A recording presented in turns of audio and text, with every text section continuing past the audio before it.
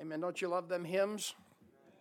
I'm one of them kids that, like some of y'all here, you just grew up in church. Amen.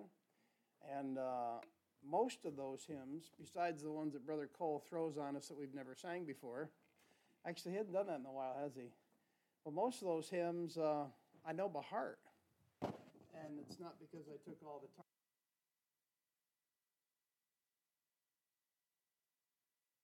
This thing working here. All right, there it is. I want to be heard. Yeah, speaking of green, I really don't care about, Michigan State or Michigan. I know some family members do. But after they lost that Sunday night, we went over to Citgo there at 55, the gas station. They got the one gas pump is Michigan and one's the state. Well, after they lost the very next day, that pump was out of order. Go figure. Not only did they lose, but I guess you couldn't get gas either. So, 1 Samuel chapter 20. I thought that's pretty funny. 1 Samuel chapter 20. Going through the life of David, preaching the best we know how through 1 Samuel. And the more I read this book and the more I study about David, the more I realize, yes, he had God's hand on him. Yes, he had supernatural power in certain places, but he was so very human. And I think sometimes we elevate the biblical characters to a place where we can't reach and avail ourselves to them, but there is so much that we can learn if we're just willing to take a peek at it. 1 Samuel chapter 20, you're all comfortable now, and I will have you stand. I'm going to read some. I don't know if I'll read the whole chapter. There's quite a bit there. I mean, and if you can't stand, I understand. Even though we just sang a song standing on the promises. You do what you can do. Bible says here in 1 Samuel chapter 20, verse 1, and David fled from Naioth and Ramah and came and said before Jonathan, what have I done? What is mine iniquity and what is my sin before thy father that he seeketh my life? And he said unto him, God forbid, thou shalt not die. Behold, my father will do nothing, either great or small, but that he will show it me. And why should my father hide this thing from me? It is not so. And David sware moreover and said, thy father certainly knoweth I have found grace in thine eyes. And he saith, let not Jonathan know this, lest he be grieved. But truly as the Lord liveth, and as thy soul liveth, there is but a step between me and death. And Dr. Ruckman says that David lived more than 45 years after this, so it was a pretty long step. But when you're in the moment, man, and you're going through it, you feel many times like you're going to die. Look at verse 4. Then said Jonathan unto David, whatsoever thy soul desireth, I will even do it for thee. And David said unto Jonathan, behold, tomorrow is the new moon, and I should not fail to sit with the king at meat, but let me go, that I may hide myself in the field unto the third day at even. If thy father at all miss me, then say David earnestly asked leave of me, that he might run to Bethlehem his city, for there is a yearly sacrifice there for all the family. If he say thus, it is well, thy servant shall have peace, but if he be very wroth, then be sure that evil is determined by him. Therefore thou shalt deal kindly with thy servant, for thou hast brought thy servant into a covenant of the Lord with thee. Notwithstanding, if there be in me iniquity, slay me thyself, for why shouldest thou bring me to thy father? And Jonathan said, far be it from thee, for if I knew certainly that evil were determined by my father to come upon thee, then would I not tell it thee? Then said David to Jonathan, who shall tell me? Or what if thy father answer thee roughly? I think that's far enough in the chapter. Let's pray. Father, we come before you this evening, and we're thankful to be in the church house. And Father, we do plead the precious blood of Jesus Christ. Father, we're here today because we need a fill-up in the middle of the week. And Father, it's been a long week so far. No doubt we're all tired. Father, we're wore out. And Father, I concur we're kind of homesick for that country. And Father, I pray that you'd come soon, rescue us from this evil, wicked world. Lord, nevertheless, Lord, help us to be lights shining around us, no matter where we go. Lord, keep working on us. Father, we thank you, Lord, that you're even mindful of us. And Father, we sure long to be with you. In Jesus' name we pray. Amen. All right, thank you. You may be seated. Kind of a long introduction, maybe short message. or vice versa, however you want to look at that thing. David, no doubt, he's on the run. This is an interesting time in David's life. He's running. He didn't run from the lion. He didn't run from the bear. He didn't run from Goliath, but now David's on the run. If you remember in chapter 19, back in verse 3, Jonathan advised him to hide himself in a secret place. Remember, we preached that last week. David then surfaces in chapter 19 one more time to fight the Lord's battles. But as soon as he's back in the presence of Big Britches Saul, I call him, the only fellow the only thing going on is the thing that he's doing. He had to run for his life in verse 10 of chapter 19, and then verse 12, and then again in verse 18. Everywhere David goes, he has to run away from. I struggle with this a little bit because as Christians, we immediately go to that verse, or at least I do, because I'm a Bible believer. I have a Bible, and I believe the Lord gives us answers. He gives us ammunition, and the Bible says that the righteous are as bold as a lion, right?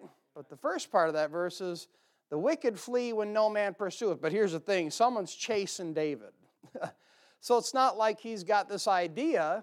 People are literally going after his life. And I try to put myself in the shoes of David, and I struggled. But nevertheless, everywhere David goes, he has to run away from that situation. He has to run away from his trusted friends. He has to run away from family. He has to run away from even the one who spiritually was a father figurehead to him. Now, every time David runs somewhere and trouble shows up on the scene, just remember this: the Lord is the one who delivers David. Whether it's giving him the quick feet of the deer. Remember, there's like 3 verses in the Bible, 2 written by David and 1 in the book, I believe, of Habakkuk, where David, and I'll quote it wrong because I can't think of it, but he's like, thou givest me hinds feet. Remember that? I'm like, why in the world do you want hinds feet? I thought hind was a part of your body. No, it's a deer. The Lord gave David the feet of the deer. You say, well, why did the Lord give the feet of the deer? Well, if someone's chucking javelins at him, aren't you glad you got the feet of a deer when you got someone chucking spears at you? So whether the Lord has delivered him by giving him the hinds feet to move out of the way of the javelins. How about this one? Or it's the Lord giving David the ability to jump out the window when his wife's there and Saul's chasing him, right? He had to go out the window. And sometimes, don't you, in your marriage, you want to go out the window too, amen? Or up the wall. Or whether it's the Lord supernaturally intervening, like we preached last week, and overpowering 3 bands of messengers that were sent to kill him, and then overpowering the big man himself to provide him time to leave. I got to thinking about that, and last week I preached that the Lord did that so David would have time to flee. Now, that might be the reason. But I got thinking about it again in lieu or in light of this passage, and maybe, and I'm not being critical of David by any means. No one's after me. No one's after my life per se. But maybe David should have just stuck with the old preacher. Because you see later in 20, he's running throughout chapter 20. He begins to run again in chapter 21. And then eventually David, because he's human, he begins to fall prey to the fear of man. Anyways, the Lord always delivers David. And I believe that's not the message, but boy, that's a good thought to think about, isn't it? The Lord always delivered David. The Bible says in 2 Corinthians chapter 1, verse 10, who delivered us from so great a death, and doth deliver, present tense, in whom we trust that he will yet, future, deliver us. Now, what can we take away from chapter 19 before we put it behind us in the rearview mirror? Well, first of all, friends are a blessing. Amen? Friends are hard to come by, and most friends and friendships do not last. And if you have a good one, then the Bible says you're going to have to be friendly. You have to hang on to it. You have to nurture it. How about this? You're going to have to learn to change. But here's the thing. Friends can't deliver you out of your troubles. God must deliver you. What else can we learn? Well, secondly, family is a precious gift from God. Most families, I say most, I wouldn't be wrong to say that, but most families are busted up with pride and their own pernicious tendencies. Amen? If you have a godly family, praise the Lord for it. and then work hard to be a family member that you would want to have. It takes work. If you have a good family, praise the Lord. Work at changing when the Lord leads you to change. And then guard your family. Stick up for your family. Protect your family. But remember, your family can't deliver you. God has to be the one to deliver you. And finally, what we can learn from chapter 19, spiritual fathers, spiritual figureheads, and mentors are absolutely priceless. Men who don't have a mentor are stuck in an eternal rut and will never change. A man, I don't care who he is, must have a mentor, especially a young man. Say, what's young man? Under 70 is young. Youth is relative, amen? There's always someone older and always somebody younger. Amen. And following the counsel of a spiritual figurehead, per se, it pays divine dividends. I'm not going to waste the time, that I wouldn't be a waste, but I'm not going to go through the counsel that I've received from a trusted mentor to do things in the ministry, and it has done nothing but help and save heartache. But again, spiritual figureheads and mentors can't deliver you. The Lord must deliver you in your time of need. And as David is growing, and he is growing, he's learning that he can't put his trust solely in his friends. He cannot put his trust solely in his family. And that's disconcerting, isn't it? That's difficult. If you look at Hollywood, they have two sides of everything. They have the busted up family and the rough, tough loner, and everyone's, I'm all my own man and don't mess with me and I'll shoot you if you look at me. And then you have the other side of Hollywood is just depraved, and you're so fierce in your loyalty, if you look at my family member wrong, I'll kill you.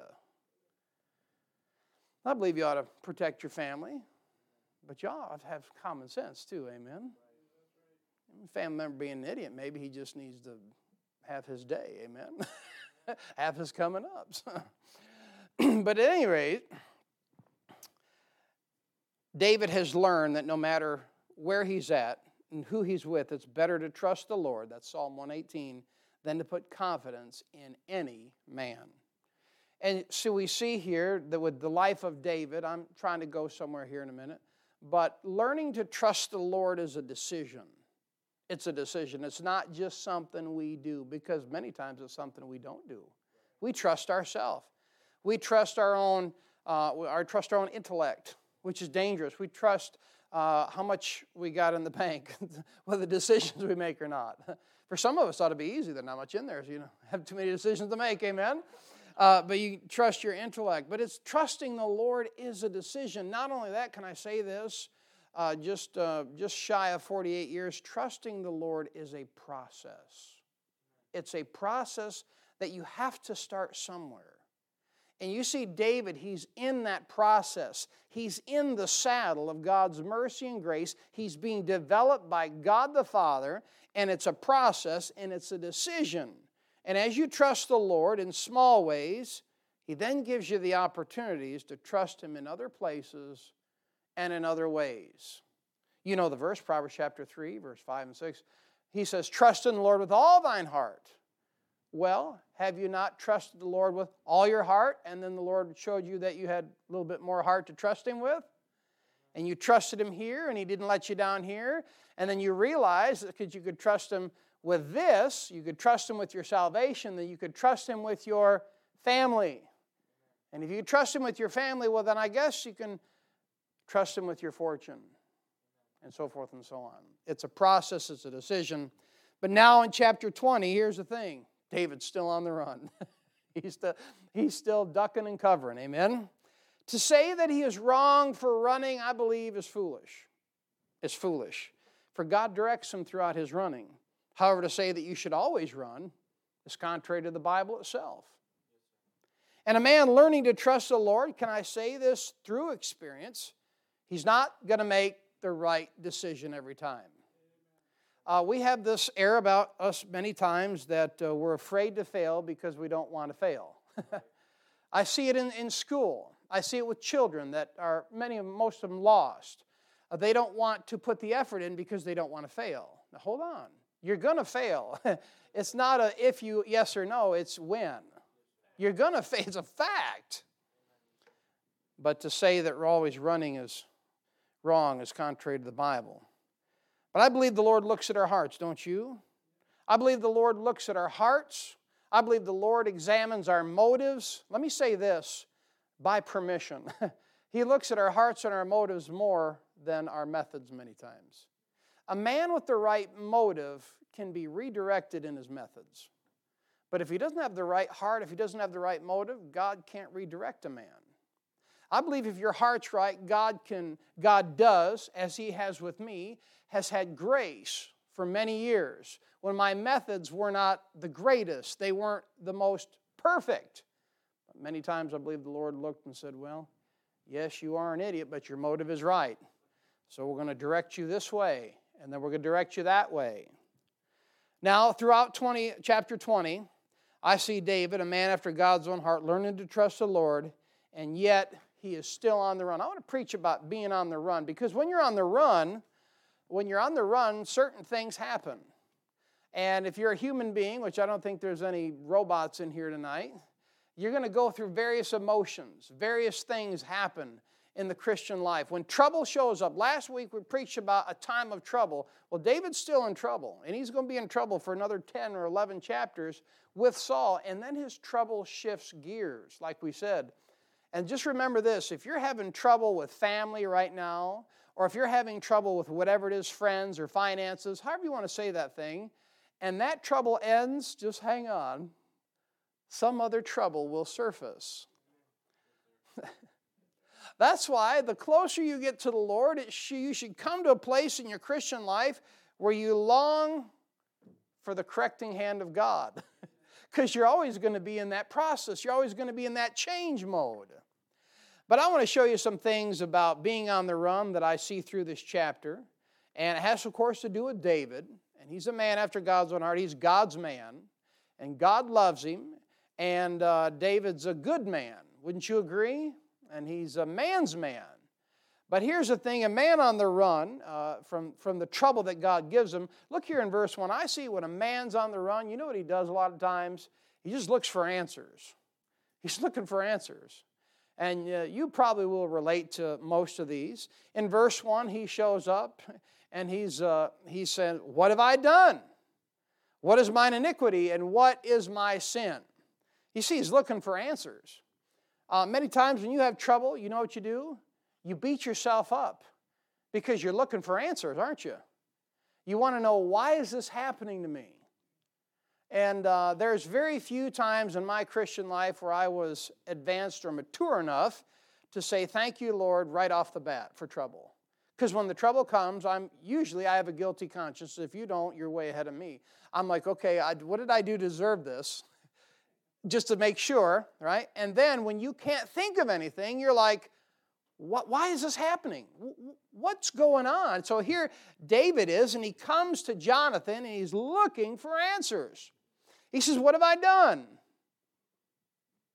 He's looking for an answer, right? And he says, what is mine iniquity? What is my sin? Don't you think David had put that through his mind and hadn't come up with anything? It's almost as if, not accusing David for sin,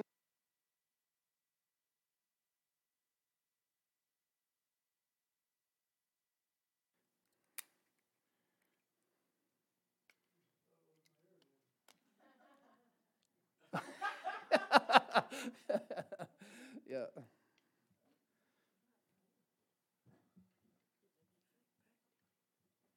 Yeah.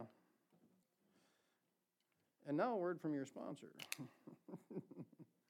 This is what the world can't stand, is radio silence. Amen. Because the world is so used to being entertained by someone's voice or a song or something.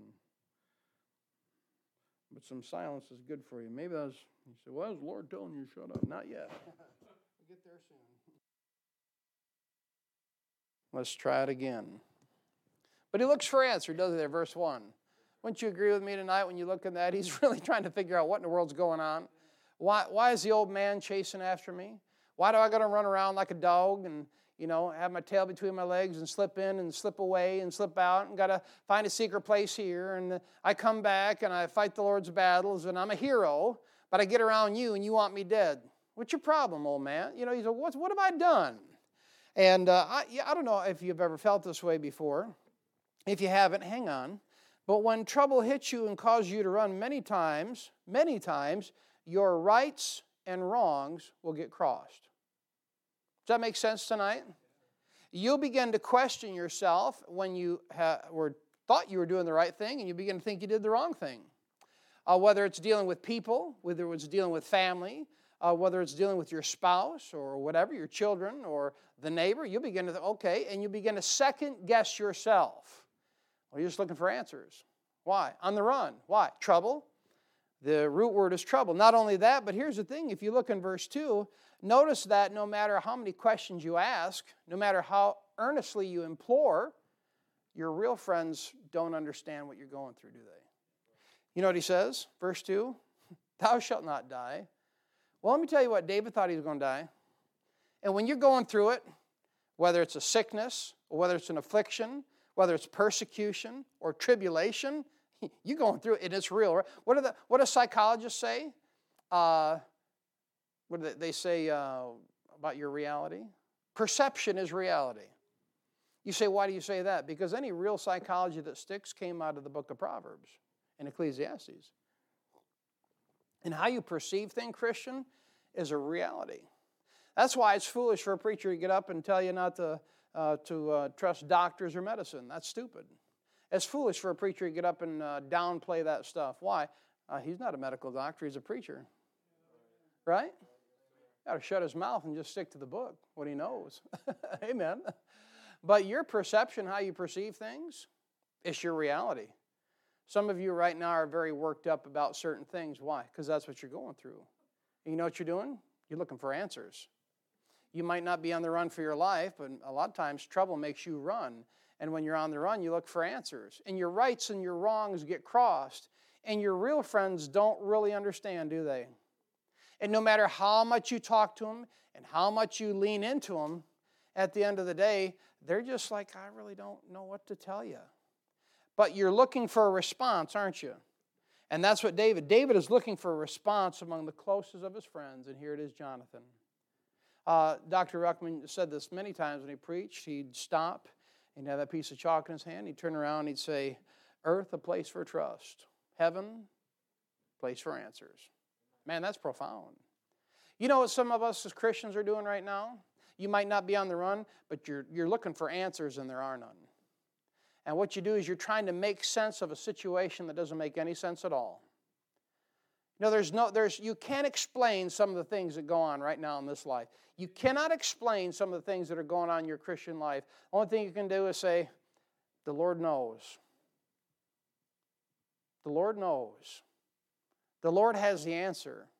And you can try to search it out, and your best friends will do the best they can to help you. But at the end of the conversation, they don't know what to do. Many times they don't know what to say, and Jonathan's like, you're not going to die. Now, he happened to be right, but David, you couldn't convince David of that.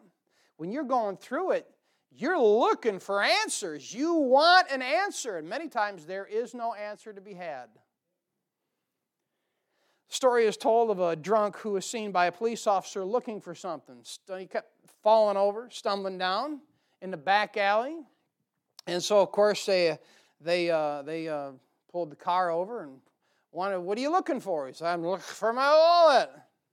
So where did you have it last? He said, 2 blocks that way. Cop was kind of bewildered. He's like, why in the world are you looking over here? He said, there's no street lights over there. He's looking in the wrong place, wasn't he? And a lot of times, you're looking for answers in all the wrong places, aren't you? Ain't that something? I mean, we read something similar, not the drunk part, but about Luke chapter 2, about Mary and Joseph. They had Jesus Christ, 12 and a half years old, right? Or 12 years old. And they go down to the temple with him, and they have a great time at the feast and all that. And they come back and they lose Jesus Christ. And you know what Mary and Joseph do? They're good Baptists. It takes them a day to figure out they lost him, you know what I mean? you have a small church, you can go play in the back 40, It takes them a day to figure out they lost Jesus Christ. And the Bible says in Luke chapter 2, they begin looking for him in their company. And that's what we do. A lot of times you look for answers in the company that you run with. Try to figure out what's going on. And the next thing, not only your company, but your acquaintances. And then you start taking up with people that you know. I'm like, hey, you understand what? I don't understand what's going on. I'm doing the best I can, and I've been serving the Lord, and this happens. And then the last part is there in Luke chapter 2, they look for him in their kinfolk. And then you needle back on your family. And you're just looking for answers is all you're doing. You say, why? Because a man's on the run. And you know what? The answer was found, as you know. You know where they found Jesus Christ? The last place they had communication with him. Right back at the temple in Jerusalem. Lost him for one day, and it took 3 days for them to find him again. And they found him right where they left him.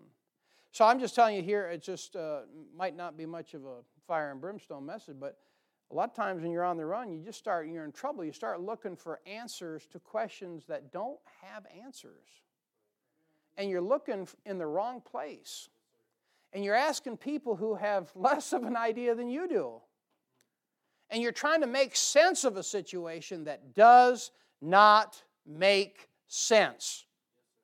You're trying to make sense of your Christian life, your salvation, your trials, and your tribulations in a sinful, wicked world. Many times it's not going to make any sense. But when you're on the run, a lot of times you look for answers. Well, not only are you looking for answers, but a man on the run, he looks for answers. And you know what he does? Look at verse 7. He looks for agreement. He looks for agreement. I notice what David says here. I'll go back to verse 6 here. If thy father at all miss me, then say, David earnestly asked leave of me, that he might run to Bethlehem, his city, for there is a yearly sacrifice there for all the family. If he say thus, it is well, thy servant shall have peace.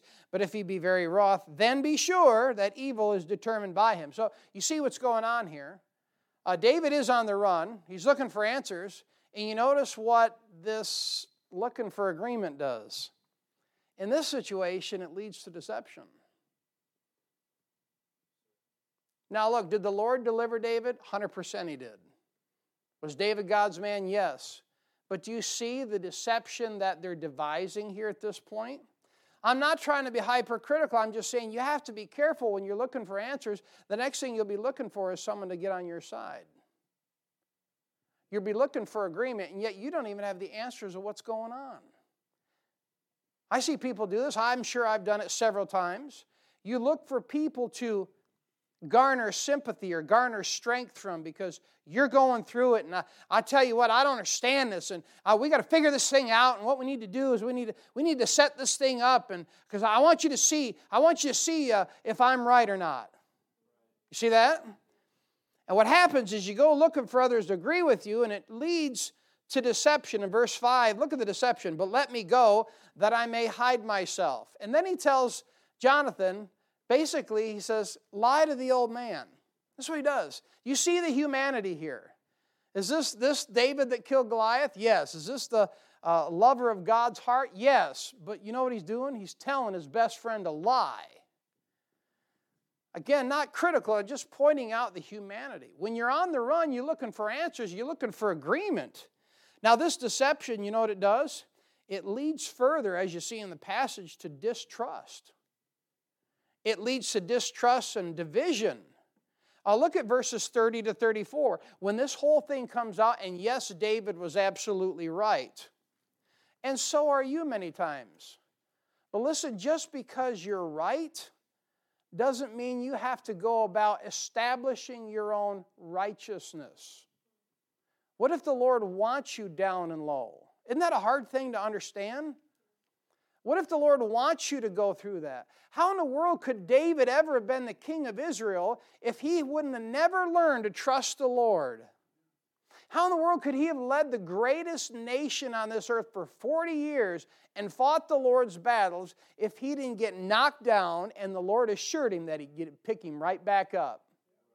So many times when you're out there, you're looking for answers and you're looking for people that, all right, you be on my side. I'm going to show you I'm right here. Okay, you're right, but the Lord's probably trying to develop you.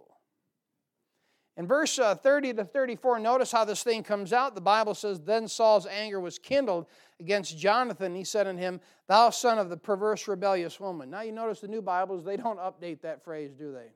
And all the new Bibles say, well, we're updating the archaic words of the King James. Now if you update that phrase, there's no doubt in my mind you can figure out what should go there, right? All right. Do not I know that thou hast chosen the son of Jesse to thine own confusion, and unto the confusion of thy mother's nakedness? For as long as the son of Jesse liveth upon the ground, thou shalt not be established, nor thy kingdom. Wherefore now send and fetch him unto me, for he shall surely what? Die.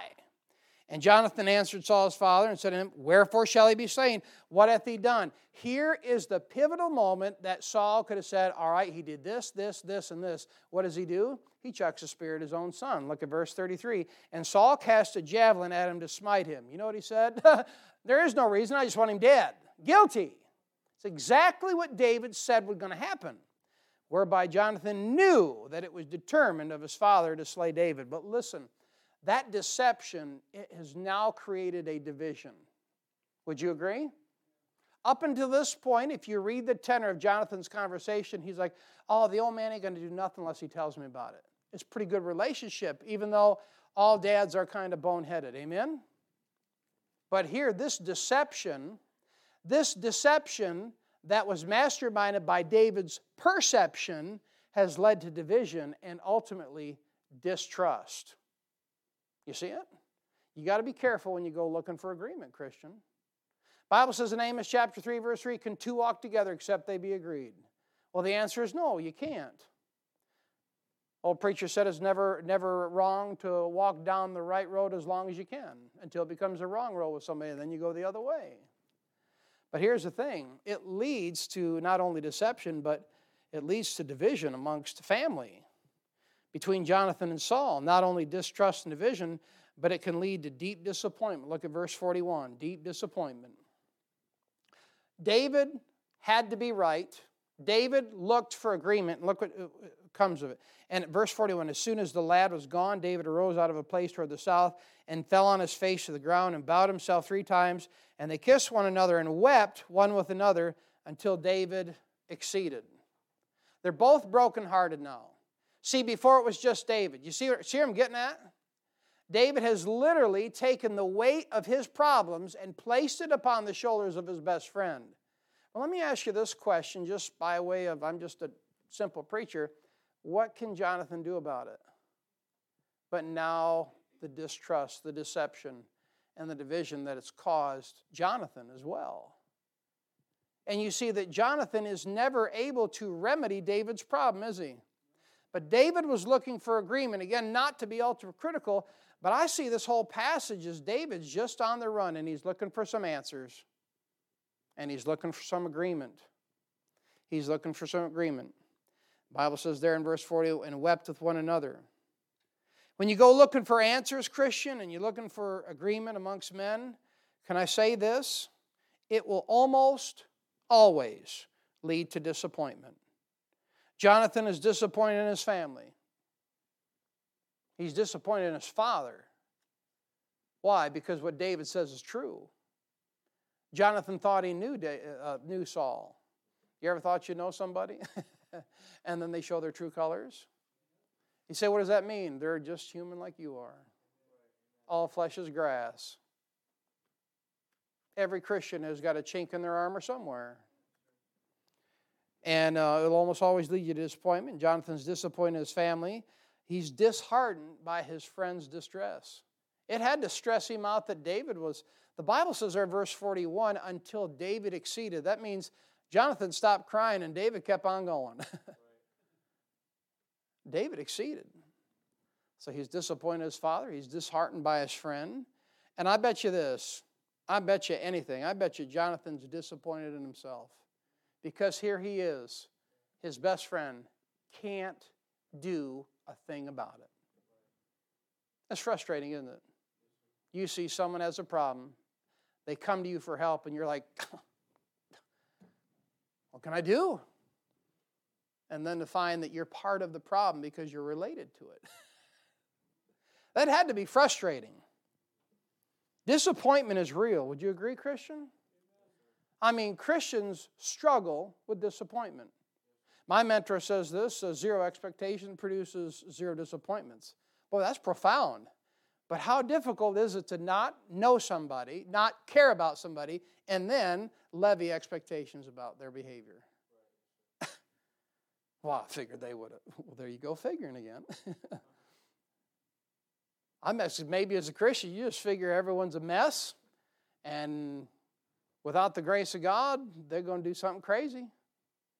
I learned when I was with the ice cream company many years, I would get calls from the drivers. And they're like, oh, boss, you're not going to believe this. And at first I'm like, oh, no, what? And after a while I'm like, lay it on me, man. I had one employee, he was new to the area, and he was cranking down a back road. And the road took an immediate 90-degree turn to the right, and he went immediately into a tree at 50 miles an hour. And it hit that thing so hard it moved the entire frame forward about a foot. I was glad he was alive when he came to the depot to kill him. But anyways, nothing surprised me after a while. And in the Christian life, the longer you live, I believe sometimes you're like, when someone comes to you, you're like, oh, well, yeah, that's what it is. Yeah. Jonathan's disappointed himself. Back in 1858, I wasn't around, but history states. History states the Illinois legislature, imagine that. The Illinois legislature doing something shady, The Illinois legislature, using an obscure statute, sent Stephen A. Douglas to the U.S. Senate instead of Abraham Lincoln. Even though Abraham Lincoln had won the popular vote. They found, whatever, the hanging chads or something, or whatever that thing was. And they sent Stephen Douglas to the Senate because they couldn't stand Abraham Lincoln. When a sympathetic friend asked Lincoln how he felt, he said, and I quote, like the boy who stubbed his toe, I'm too big to cry and too badly hurt to laugh. Disappointment. I bet you that caused Jonathan a lot of disappointment. Listen, a man on the run, a Christian, you know what you're going to look for sometimes? You're going to look for answers, and there's no answers. And you're going to look for people to be on your side. And even if you get them on your side, look the hurt that you caused. You ever stop and think that God chose you to go through what you're going through and nobody else? A friend of mine, he's like, oh, I don't know why the Lord gave me cancer. I'm thinking, this sounds terrible. I'm glad he gave it to you and not me. Finally, I told him one day, I said, brother, you ever stop and think that the Lord knew that if he gave you cancer, you'd still read your Bible, you'd still pray, you'd still up and go to church, and if he gave somebody else cancer, they might quit? He's like, oh, I never thought about that. I'm like, I don't know. I'm not telling you that's true, but maybe that's why. You ever stop and think you've gone through a couple things and the Lord just allowed you to go through it because he knew you'd hold up under it and you wouldn't get bitter about it? And man, he gave me half the things that some people had, man, I'd probably be in Hawaii. Backslid as a day is long. But be careful when you're looking for answers and agreement. Well, I got one more for you here tonight. A man that's on the run, and in this passage, he looks for answers like we've seen. You got to be careful about that because your rights and wrongs get crossed. He looks for agreement, but notice this. Many times, he just simply looks to alleviate the pressure he's under. Look at verse 8. He's looking to alleviate pressure. Listen, when you got problems, there's pressure, and pressure builds.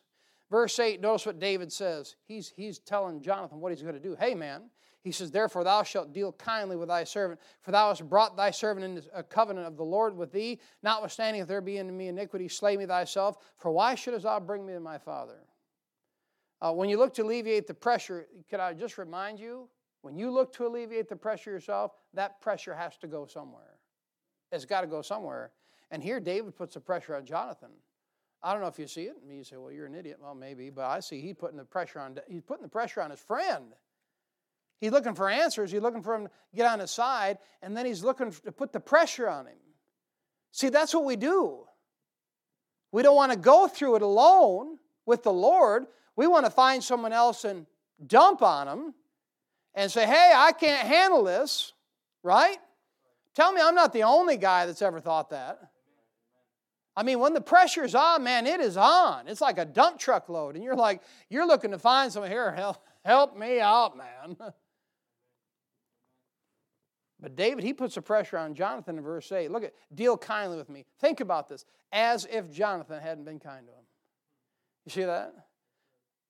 Why would he say that? You say, well, it's just something he said. Well, maybe it was. But Jonathan has been absolutely kind. He gave him his robe. He gave him his girdle. He gave him his sword. They made an oath, or they made a covenant between the two. And now David's like, now you got to be kind to me. Whoa, whoa, whoa, whoa. What's the pressure for? The entire relationship is built upon love and the love of God. Notice what he says in verse 8, for thou hast brought thy servant into a covenant. He's like, you got to be kind to me because I've been kind to you. You got me hooked up in this thing. It's your fault, Jonathan. You made me swear. You made me be a part of it. You're the one that got me involved in this. I don't know about you, but I see pressure. I see pressure. And then he says, slay me thyself. I'm sure he meant it. As if David really thought he'd done anything wrong. Drop down to verse 10. Notice this. He says, who shall tell me? I don't know about you, but you read that verse 8 and verse 9 and verse 10. I can feel the emotion coming out. I can feel the pressure. And David's under pressure. And let me tell you what. Pressure is a crazy thing. When you're under pressure, it makes you do weird things. It makes you act weird. And Jonathan, I believe here, he does the right thing. I think he does what he knows how to do. And look at verse 11. He kind of puts the pressure on the Lord, which is the right thing. David's putting pressure on Jonathan. Jonathan turns around and puts it back on the Lord as well as himself. Look at verse 11. And Jonathan, this is the most interesting thing. Look what he says. And Jonathan said unto who? David, come and let us go into the field. And they went both of them into the field. Now notice this. And Jonathan said unto David. He's looking at David, and what is he doing? Now he's praying. And Jonathan said unto David, O Lord God of Israel. Is David the Lord God of Israel? So he's got to be praying. That's an interesting prophetic look on that thing. Anyways, Jonathan said unto David, O Lord God of Israel, when I have sounded my father about tomorrow any time, the third day, and behold, if there be good toward David, and I then send not unto thee, and show unto thee, the Lord do so, and much more to Jonathan. David puts the pressure on Jonathan. Jonathan turns around and puts the pressure on the Lord, and puts the pressure on himself. And you can never forget that when you see someone act out of character. Have you ever seen a Christian act out of character? That's a dumb question, right? You ever see someone that just would not normally act that way, and they act that way, and you're like, what you talking about, Willis?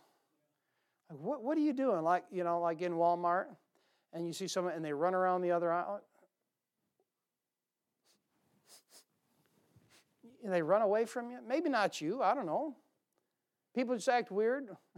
We were going out on the streets one day and ran into a fellow, a super nice guy, and acting kind of weird, and guy had a cigarette in his hand. I don't care if you smoke. I mean, you can't smoke in heaven. You're gonna have to go to hell if you want to light up. But anyways, a guy he's trying to hold that thing, and I didn't know that. I was probably ready to burn his hand. And kids told me that guy was smoking. I'm like, oh, he was. Just thought it was Hager disposer or something. But anyways, but when a man's under pressure, I'm saying he acts out of character, and you'll do the same thing. It's because they're under pressure, and what happens is many times you look to alleviate that pressure.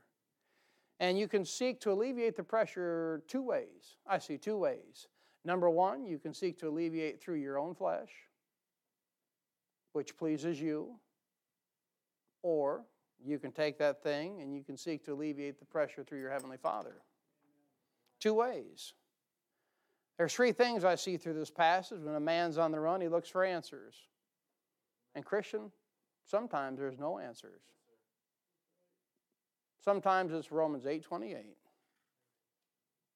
Sometimes it's like batten down the hatches, fix bayonets, and charge. And let me tell you what, there's things that the Lord has allowed us to go through, me to go through, my family to go through, me and my wife to go through. We still don't know the reason for it, but we'll know one day. We'll know one day. He said, no good thing will he withhold to them that walketh uprightly. If I'm doing the best I can, God knows my heart. He knows my motives. He can redirect my methods. You going to be 100% on everything? Of course you're not. But you seek for answers, then you'll seek for someone to get on your side. You'll seek to sway someone to your opinion. This is why I feel this. This is why, you need to understand what I'm going through here. But last but not least, if you're not careful, you'll look to alleviate pressure. And you'll seek to alleviate pressure through the flesh, and you got to watch it. That pressure, you know what that is? That's God developing you. You know what men don't want to do anymore? I'll give you ladies a break for a second. Men don't want the pressure of the consequence of their actions. Men have, I call, cell phone theology. Men think that when you do something wrong, you just get to turn the cell phone off and turn it back on, and it's all fixed. Well, that might be on some situations. But after a while, just a quick reset don't work. After a while, when there's a big enough problem, you got to get the thing in the shop. And sometimes you got to get an overhaul done. And sometimes you need an adjustment. Sometimes you need some parts replaced. Or your heart replaced. But that's men. Men don't want to be on the pressure. And when you guys do wrong and you feel that pressure, you ought to be willing just to sit under the pressure of your own mistakes. That makes a man. But men want instant cell phone theology fix. Just like that. Oh, let's press I'm sorry. Reset. Well, sorry is a good start. But it don't always fix the problem. It doesn't always fix the pressure. Well, let me read this about pressure. Pressure makes people act out of character, doesn't it? The author here says, pressed out of measure and pressed to all length. Pressed so intensely it seems beyond strength. Pressed in the body, pressed in the soul. Pressed in the mind till the dark surges roll. Pressured by foes and pressured by friends. Pressure on pressure till life nearly ends. Pressed into knowing no helper but God. Pressed into loving the staff and the rod. Pressed into liberty where nothing clings.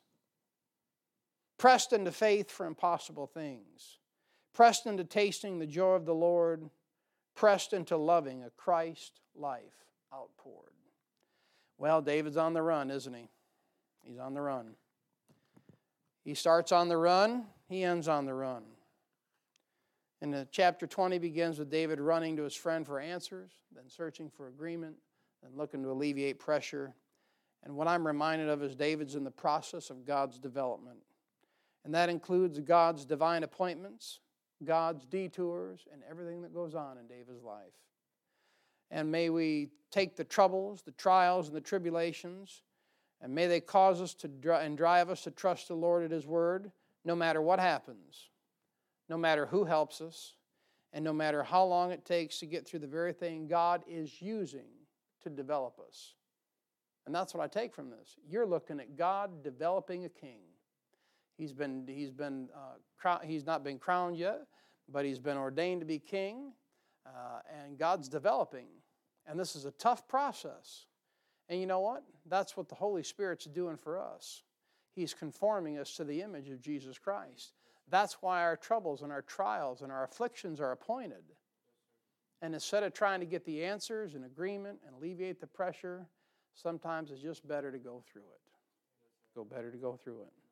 No matter how long it takes, that we may more carefully and more closely be molded to the image of His dear Son, the Lord Jesus Christ. We're all in the process. We're in His classroom to be made in His image, and I see David on the run. And may this chapter help us to grow in Him. All right, why don't you stand? We'll be dismissed in prayer.